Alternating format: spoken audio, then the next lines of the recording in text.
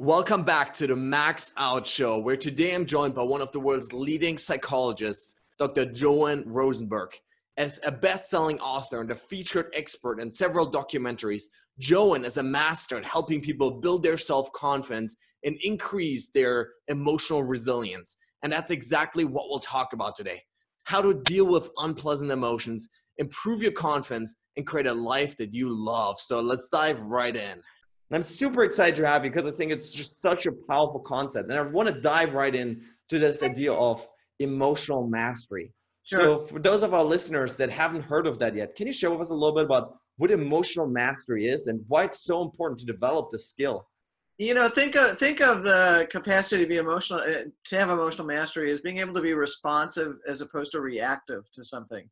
That you actually have this sense of yourself as kind of a confident being, and you feel kind of authentic on the inside, and you can make choices based on that. And I also like to think about that as always coming from a positive, kind, and well-intended place.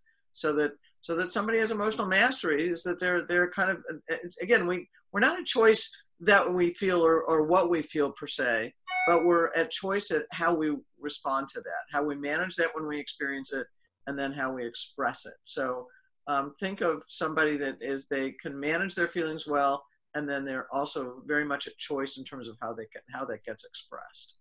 Yeah, that's really such a powerful skill, because one of the challenges I see in so many people is they're simply unable to deal with their emotions, right? So they have these emotions rise up, right? Whether it's frustration, anger, sadness, depression, whatever it is, and they don't know how to deal with it. And then oftentimes what happens is they try to kind of avoid it, right? They hide from it. They sort of hide under, their covers of their bed and try to literally do anything to suppress it. So as if that would work, yes. Yeah, right. As if that would work, right? Yeah. But obviously we know it doesn't. So can you share with us why that is such a problem if we try to suppress our emotions instead of actively dealing with them and engaging with them? You know what? The feelings don't go away. We always have memories that in terms of whatever those feelings were tied to, we always have a kind of a memory of that, so that they don't go away and per se, that, and but it's not until that we make sense of them and we allow ourselves to experience them do we have the quality of moving through them, and then they dissipate. So when we don't deal with them and we just are in avoidance, then I think it takes us down a path of what I call soulful depression. And there's a number of different things that happen on the way to that experience. What I see is in what people would describe as kind of anxiety. So increased anxiety. I see more depression. And again, it's not the clinical depression that psychologists will diagnose, but there is a depressed quality. I'll see people feeling like they have less control, they feel more vulnerable. I'll see people start to complain about physical symptoms. So it's actually not a very pretty picture.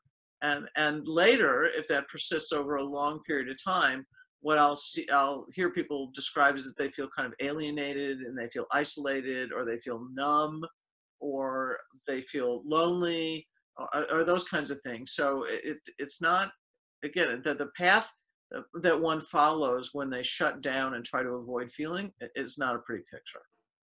Yeah, there's so much stuff I want to touch a little bit more on, and Sure. and really later on we're going to talk about soulful depression also. But first, what I find so fascinating about human nature is we do so many crazy things to avoid feeling bad in the moment, right? Like if you just think about alcohol and drugs and movies and social media and all of this stuff that's literally designed to give us these quick hits, right, of feeling good, of dopamine, just that we can sort of forget about our problems for a moment. But as you sort of mentioned before, we always come back to it, right? The problems don't disappear. The negative emotions or unpleasant emotions don't disappear from our lives. No, they don't. They actually, and the way the research literature talks about things is that unpleasant feelings exist because they're protective in nature. So that was our way to signal to ourselves, hey, move away from that. Right, but we've taken it to an extreme in our own lives, and that was probably when we were facing the tigers and the lions, right? Mm-hmm. It's like avoid, move away, and but so that they still exist and they are still protective in nature, except most people start to classify them as bad or negative. I don't consider unpleasant feelings bad or negative because I know they're protective. So I'd rather people kind of shift their own mindset around that one as a starting point and go, wait a minute, this is here for me. And what it allows someone to do is to feel like a more whole, and I mean WHOLE, more whole and authentic person, as opposed to like half a person because they're trying to cut off half their feeling state. Yeah, that's such an important point, and I have to admit, I sometimes struggle with this too, right? Because I think the natural human tendency is we always want to feel good, right? We always want to feel 100% happy, but the reality is it doesn't really work, right?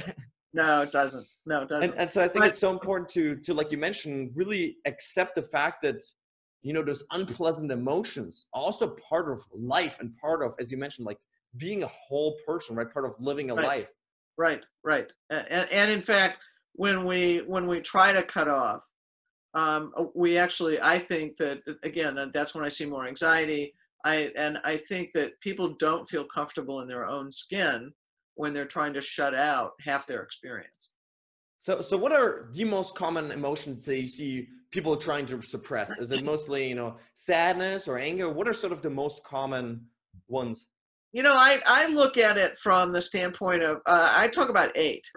Over all the years that I've been working with people, that there were about 6 to 8 really common reactions to things. And so all my work is centered around someone's ability or someone's capacity to experience and move through 8 unpleasant feelings. And so that there's unpleasant feelings or feeling states. So they're sadness, shame, helplessness, anger, vulnerability, embarrassment, disappointment, and frustration. And many people will say, hey, like, why those? Why aren't some other ones there? And I've chosen those because they're the most common, spontaneous, everyday reactions to things not turning out the way we believe we need or the way that we want. Yeah, I find it so fascinating. And I think one of the struggles is we often, like those things we oftentimes don't talk about, right? So people oftentimes say, oh, I'm anxious, right? But we don't actually specify how exactly we're feeling. And I think that's one of the main struggles that we're facing, right? And actually the other day, I read some research that shows just naming our unpleasant emotions actually lessens the impact, right? Because you become more aware of how you're actually feeling. That's right. And it actually helps us, when we name it, it actually helps us regulate it. So it helps us be more at that choice about kind of what to do and how to handle, as opposed to being reactive. So yeah, naming it more specifically actually makes a big difference. I watch people calm down when they name it more specifically. Yeah, that's so interesting. And so in order to do that, the first step is really awareness. So we have to become aware, and we have to, you know, acknowledge that, hey, I'm feeling this way. So how do you help people do that when, you know, just kind of like, I just feel bad, right? That's sort of the usual thing. It's like, I feel bad, right? I wake up Monday morning, I go to work, I'm not feeling good, right? But like, how exactly do you really specify it and learn to really, you know, put sort of a name on it? So, well, the thing I would say is, even if somebody is waking up and going, I feel bad, I would encourage someone not to stop at that point. So think of words like bad or anxious as being way too general and way too vague. And so that it just allows you to put like this big umbrella over something, and then not be intent on discerning what's really going on. So my thing is, if you're using general words like that, then take it the next few steps further. It's like, all right, well, what more specifically is going on for me? What if I were to choose from those 8 feelings, if it's something that's unpleasant, it's on the, in quotes, the bad side, then start with just the 8 feelings I talk about, and just ask yourself, am I experiencing one or more of those 8 feelings? Then you want to stay present to the feeling and identify what triggered this, what is it connected to, and then to see also if there's anything from the past that might be linked to what's going on. So is there something from the past that this also links up with? So we can so once we're aware of something, we can use questions to take ourselves deeper into the experience and see if we can make sense even more fully about what's going on.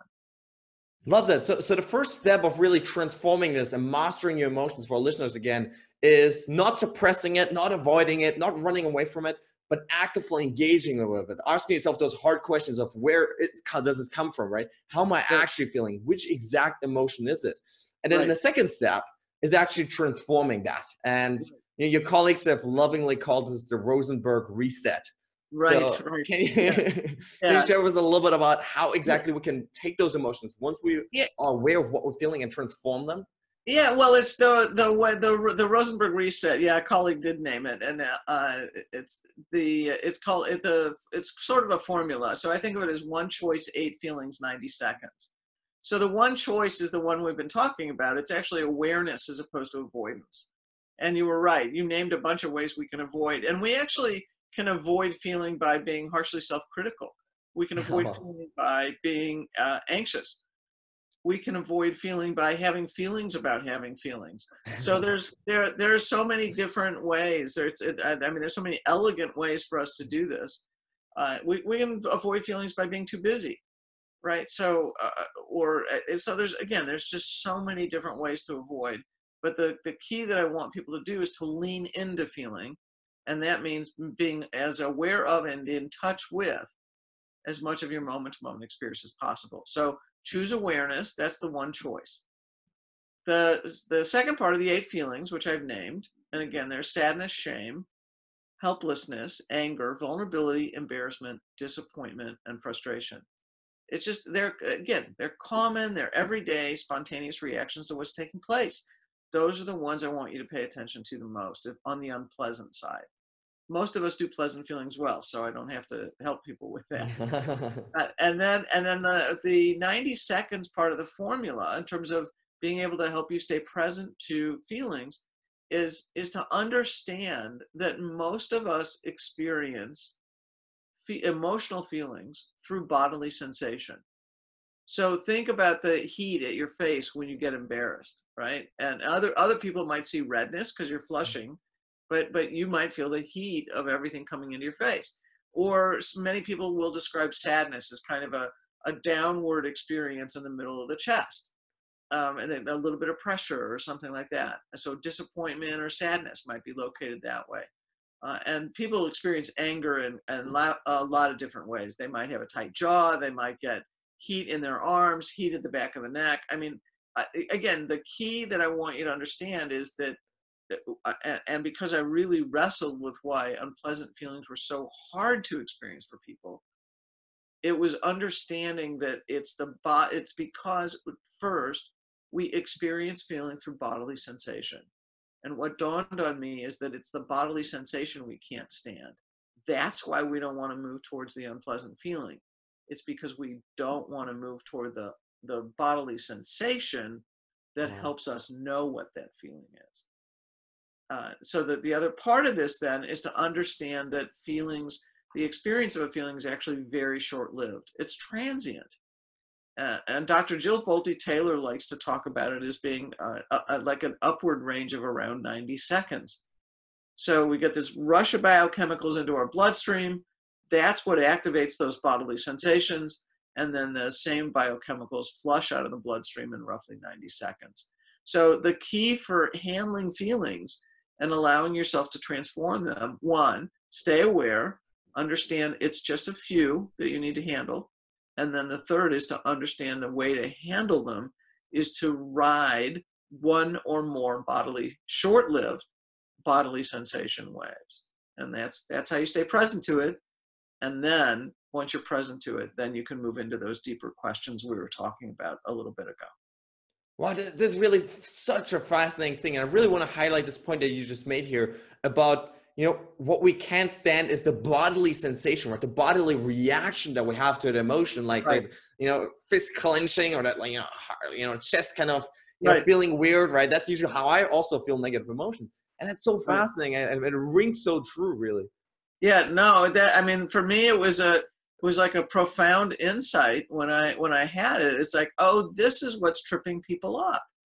It's that they don't want to know the bodily sensation that helps them know what they're feeling emotionally. And that's what people are running away from. And if I could find a way to help people handle it, then they could move towards and lean into the feeling, and then their life would be so much more full. And it does. As soon as you start to lean into the feeling, and all you have to do really to stay present is to take deep breaths, just slow, deep breaths to stay present to what's going on. And that kind of holds you into the feeling so that you can then stay with it, and then it will dissipate. Because then you're doing the thinking elements around it to go, all right, what's going on? How come this came up? And sometimes we can figure it out, and most times we can, and other times we can't. That's all right. Then just let it pass. But that's that was really the key to helping people be able to stay present to the feeling and to lean into it as opposed to run away from it. Yeah, that's really such a fascinating thing. And so I just had the thought, and I'm really curious to hear your idea about it, because one of the theories that I have is that, like, athletes in general are really good at, or better, I guess, than the average population at managing their emotions. And so with the things that you just mentioned, do you think that could be part of because they're so used to, feeling physical pain and discomfort, that then also, the sort of physical discomfort that comes from negative or unpleasant emotions is also just more common? Do you think that could be? You know what, I would, that may be a piece of it, but I also can see where athletes shut down on their physical pain, right? In order to continue playing, you have to shut down on pain. So I don't, I don't know that I would say that that's the key to it. It may be at play because they have to be so aware of their body, and that might make a difference in terms of what they're doing with it. I actually think what they're doing on a mental or a cognitive level is probably where most of the action is. Now, if you think about an athlete that is training for days, weeks, months, and years, and not only in the practice sessions and the workouts, but also when they're whatever their game day is, whether it's running track or whether it's a literal game, like a team game kind of thing, or a tennis game, doesn't matter what it is, that athletes face disappointment frequently. Wow. And in order to be able to play at a high level, you've got to be willing and open to experiencing those losses and experiencing those disappointments, taking them on the chin and moving on. And that's where we see not only the ability to stay present to the feeling and not let it overrun them. It doesn't become a permanent, oh, we're disappointed, now it's a permanent decision to not go forward in this. It's like, no, disappointment is part of the game. Yeah. Right. And so the athletes have the ability to experience disappointment or sadness or frustration or helplessness, right? Any of those feelings I've talked about, and be able to continue to stay in the game no matter what. So it's the mental game around handling the disappointments that I think make the big difference for athletes.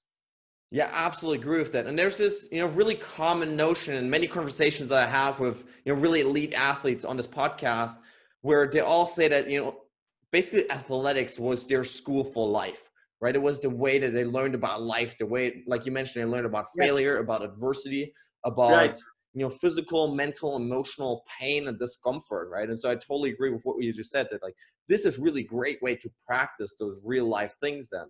Absolutely, because once you face those disappointments, and again, in order to perform at a high level, you have to be willing to build that into everything you're doing. So that's fine. So they get it, and then they can just take what they've learned in whatever sport or whatever athletic endeavor they were working at. All they have to do then is apply it to the rest of life. All right, I didn't get that job, so I'll go for a different one. Yeah. Right. So it's that same kind of resilient mindset. Yeah, there's always another game, always another opportunity, always another shot. Yeah. Exactly. Yep. No, I love it. Now, one thing I've been literally dying to ask you is, one of the most common themes that have sort of emerged in my conversations with like elite athletes is using the dark side to motivate themselves, using, you know, those unpleasant emotions of maybe it's anger, maybe frustration, maybe even helplessness, Right. to instead of, you know, put themselves down, lift themselves up. And so I'm going to give you an example. So what I started doing actually is I started writing this list with, you know, sort of all the people that want to see me fail in life, right? All of the Uh, people that have, you know, put me down, of this, you know, people that have made fun of me in the past. Because in those moments when, you know, I'm tired and when, you know, I wake up before 4 a.m. and like, I just literally just want to stay in bed, right? And I look at a list, I'm like, I've got to do this now, right? I've got to prove them wrong. In these like short and intense spurts and or moments of life. So do you think from a psychological perspective that we should or could use those things, or do you think over the long run would be more detrimental to sometimes lean more into that dark side of, you know, anger, frustration to motivate ourselves towards our goals?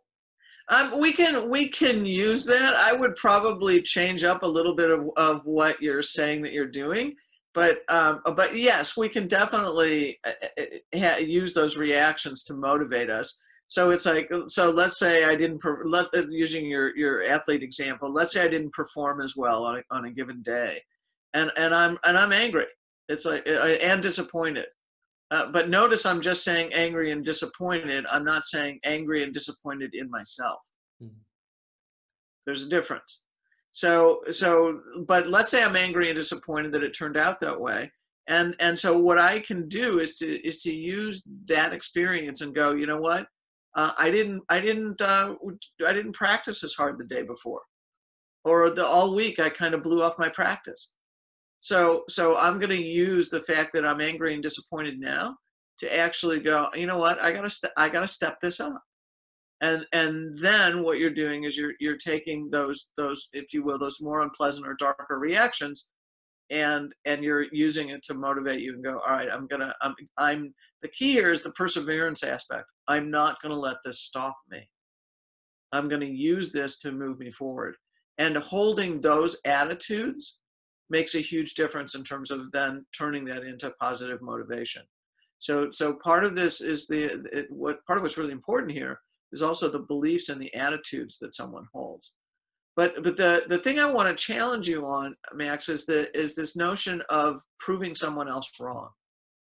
And I would rather have you approach everything you're doing from what's driven inside of you than to show somebody else, because then I don't want you relying on someone else's view of you, no matter what it was or what you think it is now.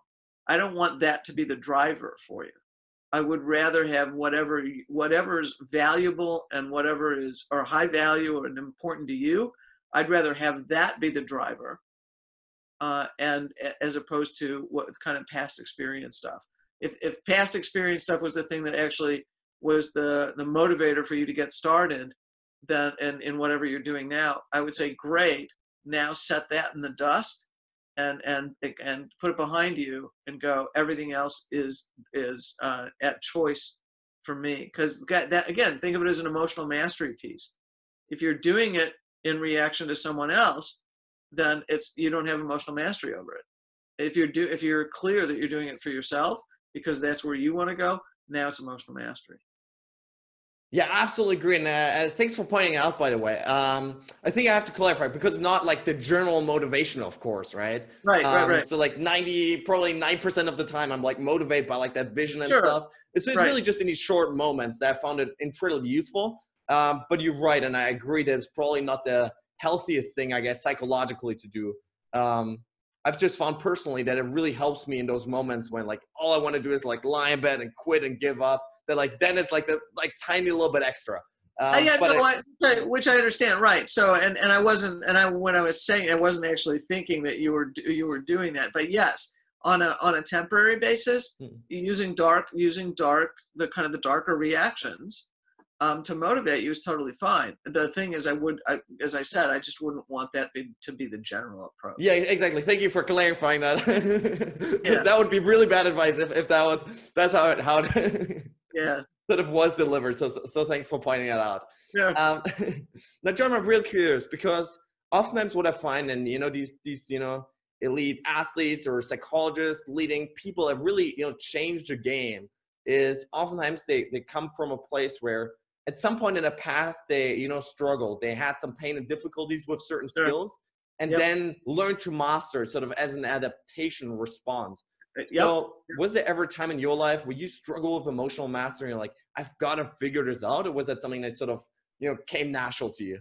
Oh no, no, of course. In the end of the book, the 90 Seconds book where all this is contained, at the end of the book, I talk about our wounds oftentimes being the portal or the entry into what we're destined to be. Right. So yeah, I started out from a difficult place. When I was young, I was super shy, and I was, I like to say kind of exquisitely shy and exquisitely sensitive. And I especially never wanted to admit to the second one, but the truth was I was probably exquisitely sensitive. and I felt really different and from my peers, felt like I didn't fit in, which I know is a common experience for many. And I would look over and see all my peers. I was alone, and I would look over and see all my peers hanging together, and it was like, how come I don't have friends like that, and how come I don't feel like I fit in, and how come they look like they're so confident and I'm not, right? So I had wrestled with all those questions, and am I likable, right? And so the common questions I think we all struggle with, and then so what ended up happening from that is that I was challenged by the question of what is it that helps people develop confidence. Wow. And so that kind of percolated from very young. Probably when I was really young, it wasn't conscious, but as I got older, it became very conscious to me that I was like, I got to figure this out, because I don't like the experience that I'm having. So that talk about kind of dark reactions, but it became an internal motivator. It's like, I got to figure this out. I don't want to live my life this way. And so that was kind of the question one. And then later professionally, the second thing that was motivating for me was asking the question, because what I was noticing is that difficult feelings, unpleasant feelings, were really hard for people to tolerate. And it's like, what makes that so hard for people? And of course, that was part of my early life as well. It's like I had a hard time dealing with unpleasant feelings because I was not in a good state for a while. I gotten bullied. Had those experiences too. So across much of my early life. So it's like I had to answer both those questions. It turns out, though, that the answer to the second question about what makes it so hard to deal with unpleasant feelings answered the first question for me. Wow. So it's unpleasant. The ability or the capacity to deal with unpleasant feelings is the foundation of confidence. Wow, that's so interesting. I really want to dive deeper into that. But first of all, I think it's such a fascinating idea that basically oftentimes the way that we even find our mission sort of in life is by tackling exactly those things that in the past were holding us back, right? In the past were pulling us down, and we're struggling with those disappointments and failures. And that then we decide, hey, now I got to master this. And then once you master it, once you learn it in your whole life, you want to share it, right? Because you realize how powerful it really is. Right. So I love that story. Thanks for sharing that. You bet. So you already, touched on confidence before, and you said, emotions or learn to deal with negative or unpleasant emotions is sort of the foundation of confidence. Yes. So what are sort of the layers above that? How can we, for someone in high school and college right now that maybe is going through the exact same stuff, how can we sort of put the layers of confidence on top of that? Such a great question. Such a great question. The first thing is to understand that confidence is an inside job. Confidence, we can be told we're good, and when we're being cared for as we are initially growing up. Does that help? Of course it does. If we have a foundation where someone has been warm and encouraging and praising and those kinds of things, that can make a huge difference. But Beyond that, think of confidence, developing confidence as kind of an inside job. It's not going to come from someone else. So for me, I would say there's several different things to look at here, and there really is a pathway, or there really is a process for developing confidence. So, but I want to kind of unpack some myths, if you will. So along the way as I talk about this. So the first thing is to understand that what I said a moment ago, that the capacity to deal with unpleasant feelings is the foundation. And my definition of confidence is that it's the deep sense, kind of so deep within your bones, the deep sense that you can handle the emotional outcome. And those are the most two key words, the emotional outcome of whatever you face or whatever you pursue.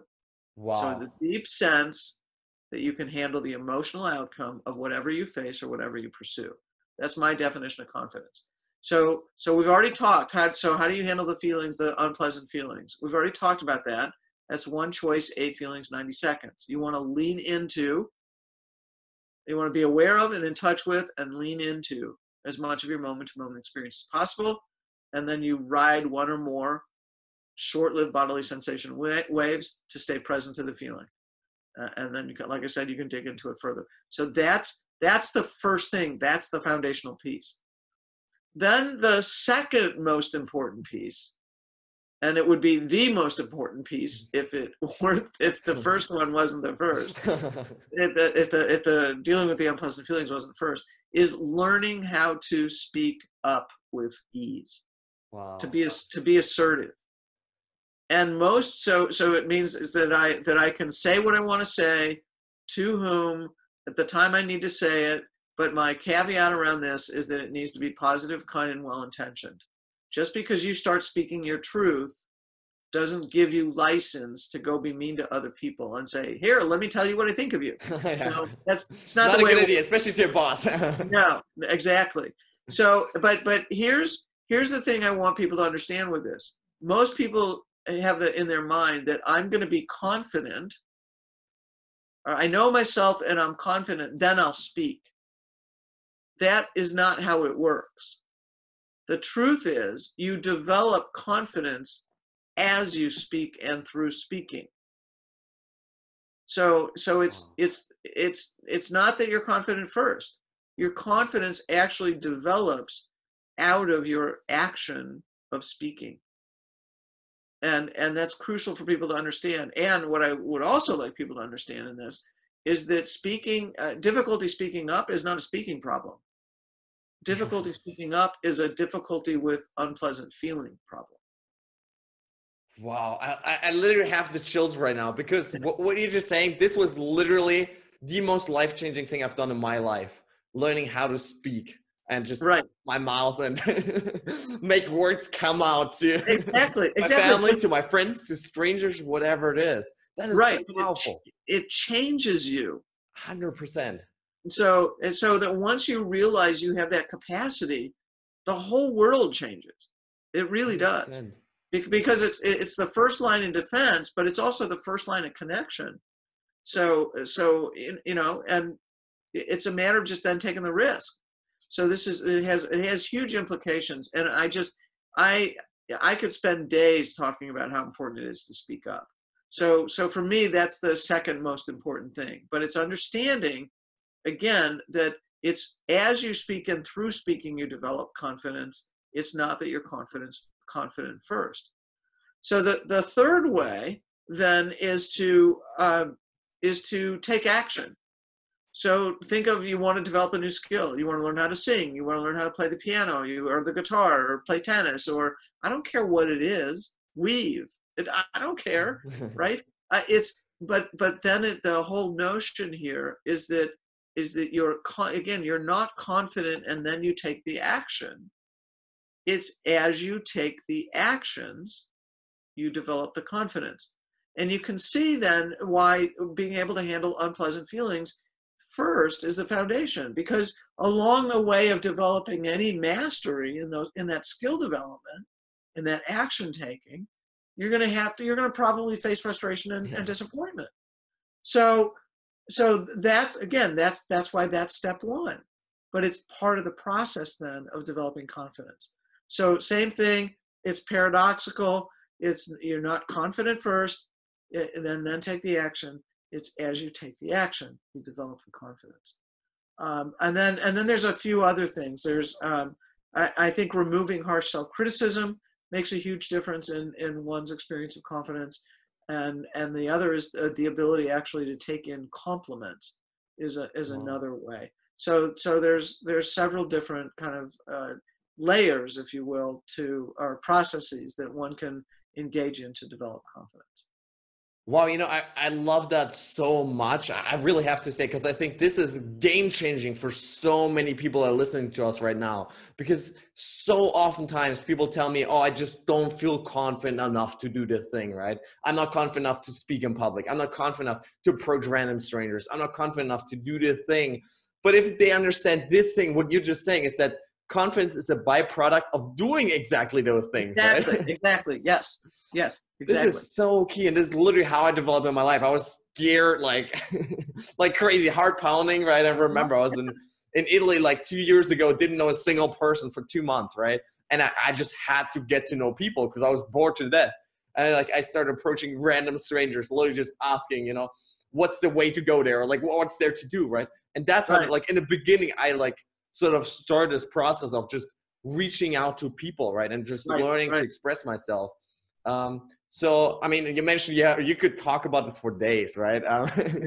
We don't have that long, but maybe just for someone starting out, right? That's in this moment where you and I once were, where we're just super shy and afraid of talking to people. What would be like the first step, the first thing you would tell them to do to get out of their shell and start building confidence by, basically speaking up? Yeah, well, that's the thing. It's my thing is, what I've done with people who've been in this kind of position is, I would say it once a day. You start out once a day, or you give yourself a number throughout the day that you're gonna behave a little bit differently around speaking than you normally would. So maybe three or five times during the day, you're gonna say something where you normally would have held it back. Wow. So my thing is, pick a target. It can be a small target, 1, 3, 5, whatever, throughout each day.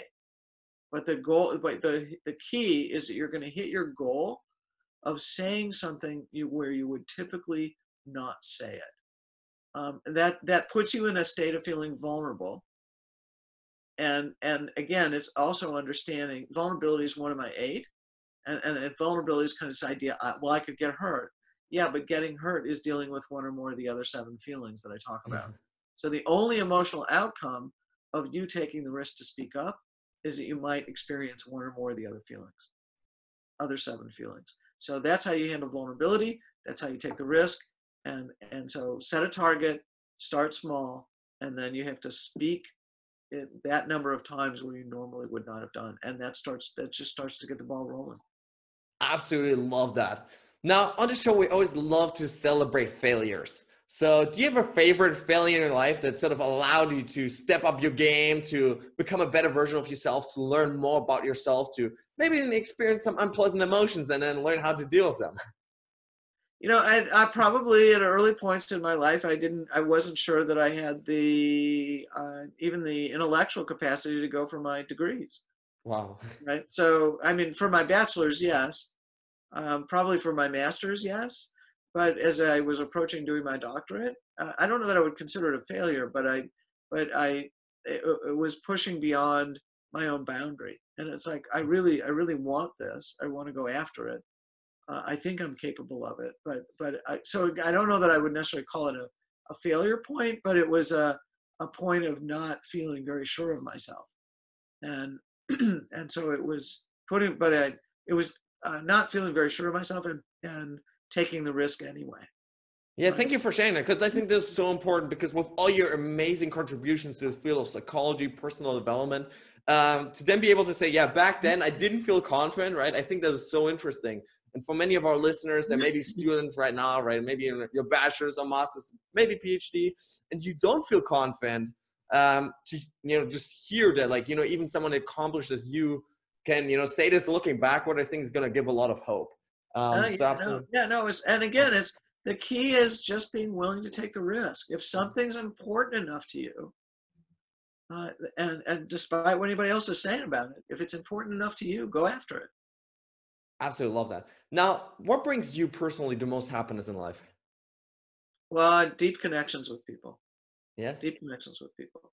I feel very grateful for and blessed by how things are unfolding and by the opportunities that I've been able to have.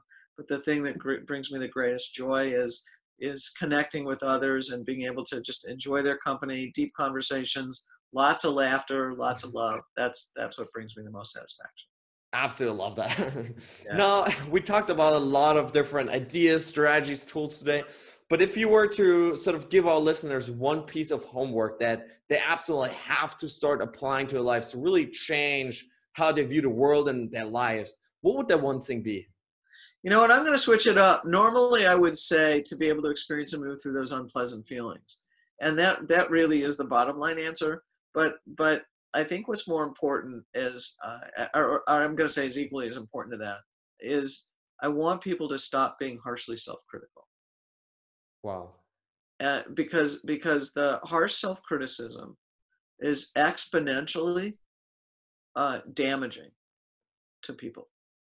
So it's not, so feeling unpleasant feelings is not equivalent to what one does to oneself when someone's harshly self-critical. And so I said that being able to experience and move through unpleasant feelings is like equals a 1, and that I think of harsh self-criticism as equaling 100. Right? Wow. It's I mean, it's expensive. I don't even, it goes well beyond that. Yeah. And so the one thing that I would change and the other, so the thing around this is to have people understand that in my world, harsh self-criticism is a distraction from the unpleasant feelings, the 8 unpleasant feelings. So Wow. So we're actually doing something worse to ourselves by avoiding that? Is that way worse? Wow. Exponentially worse. It takes us, just takes us down a dark spiral, and makes things considerably worse in one's life.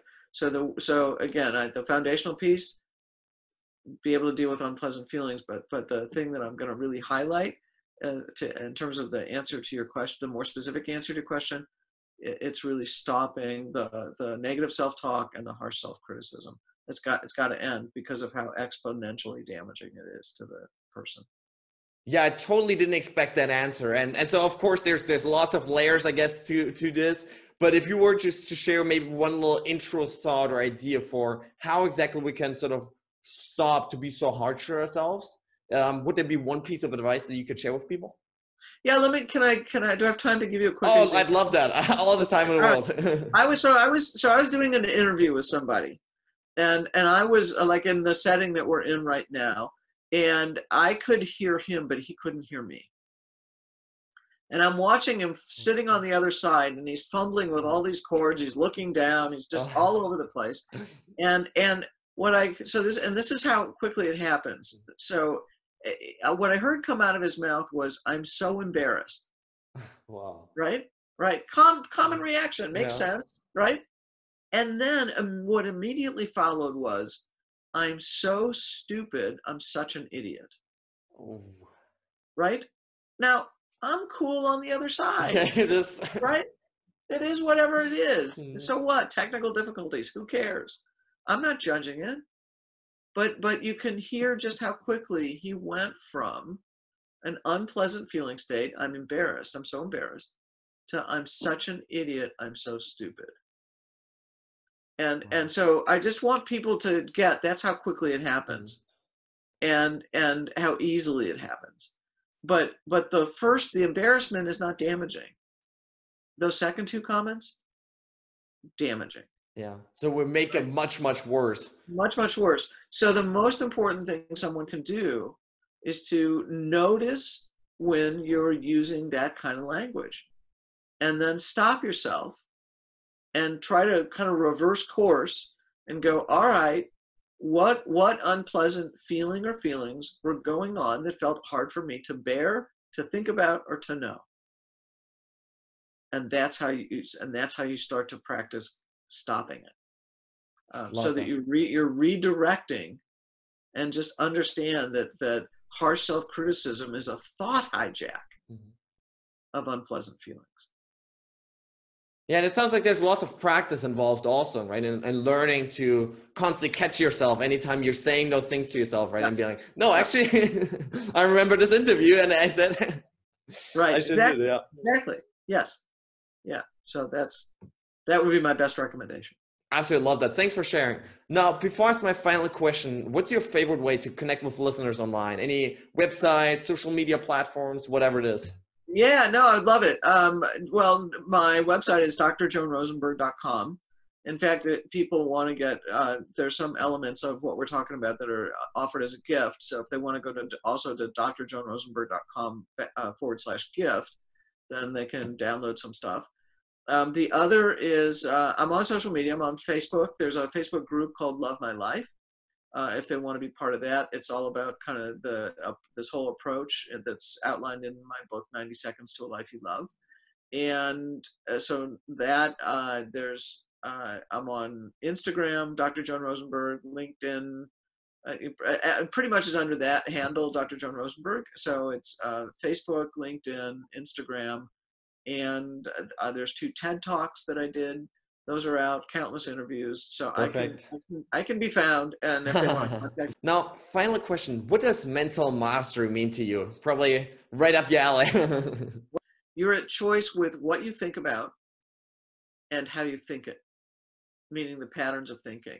And mental mastery, in my mind, would be it's understanding that you are at choice with those 2 things. Because we have the capacity to control what and how we think. We're in charge of that to some degree, and to a large degree. And the other part of mental mastery would be holding the kind of attitudes and beliefs that move your life forward in a positive, kind, and well-intentioned way. All right, guys, that's it for today. I really hope you enjoyed this episode. I hope you gained some valuable ideas, tips, tools, tricks, mindsets, belief systems that will hopefully inspire you to take your life to the next level. At the end of the day, guys, it's all about application. The only thing that's going to set you apart tomorrow from where you are today is how much action you take with those ideas that you gained.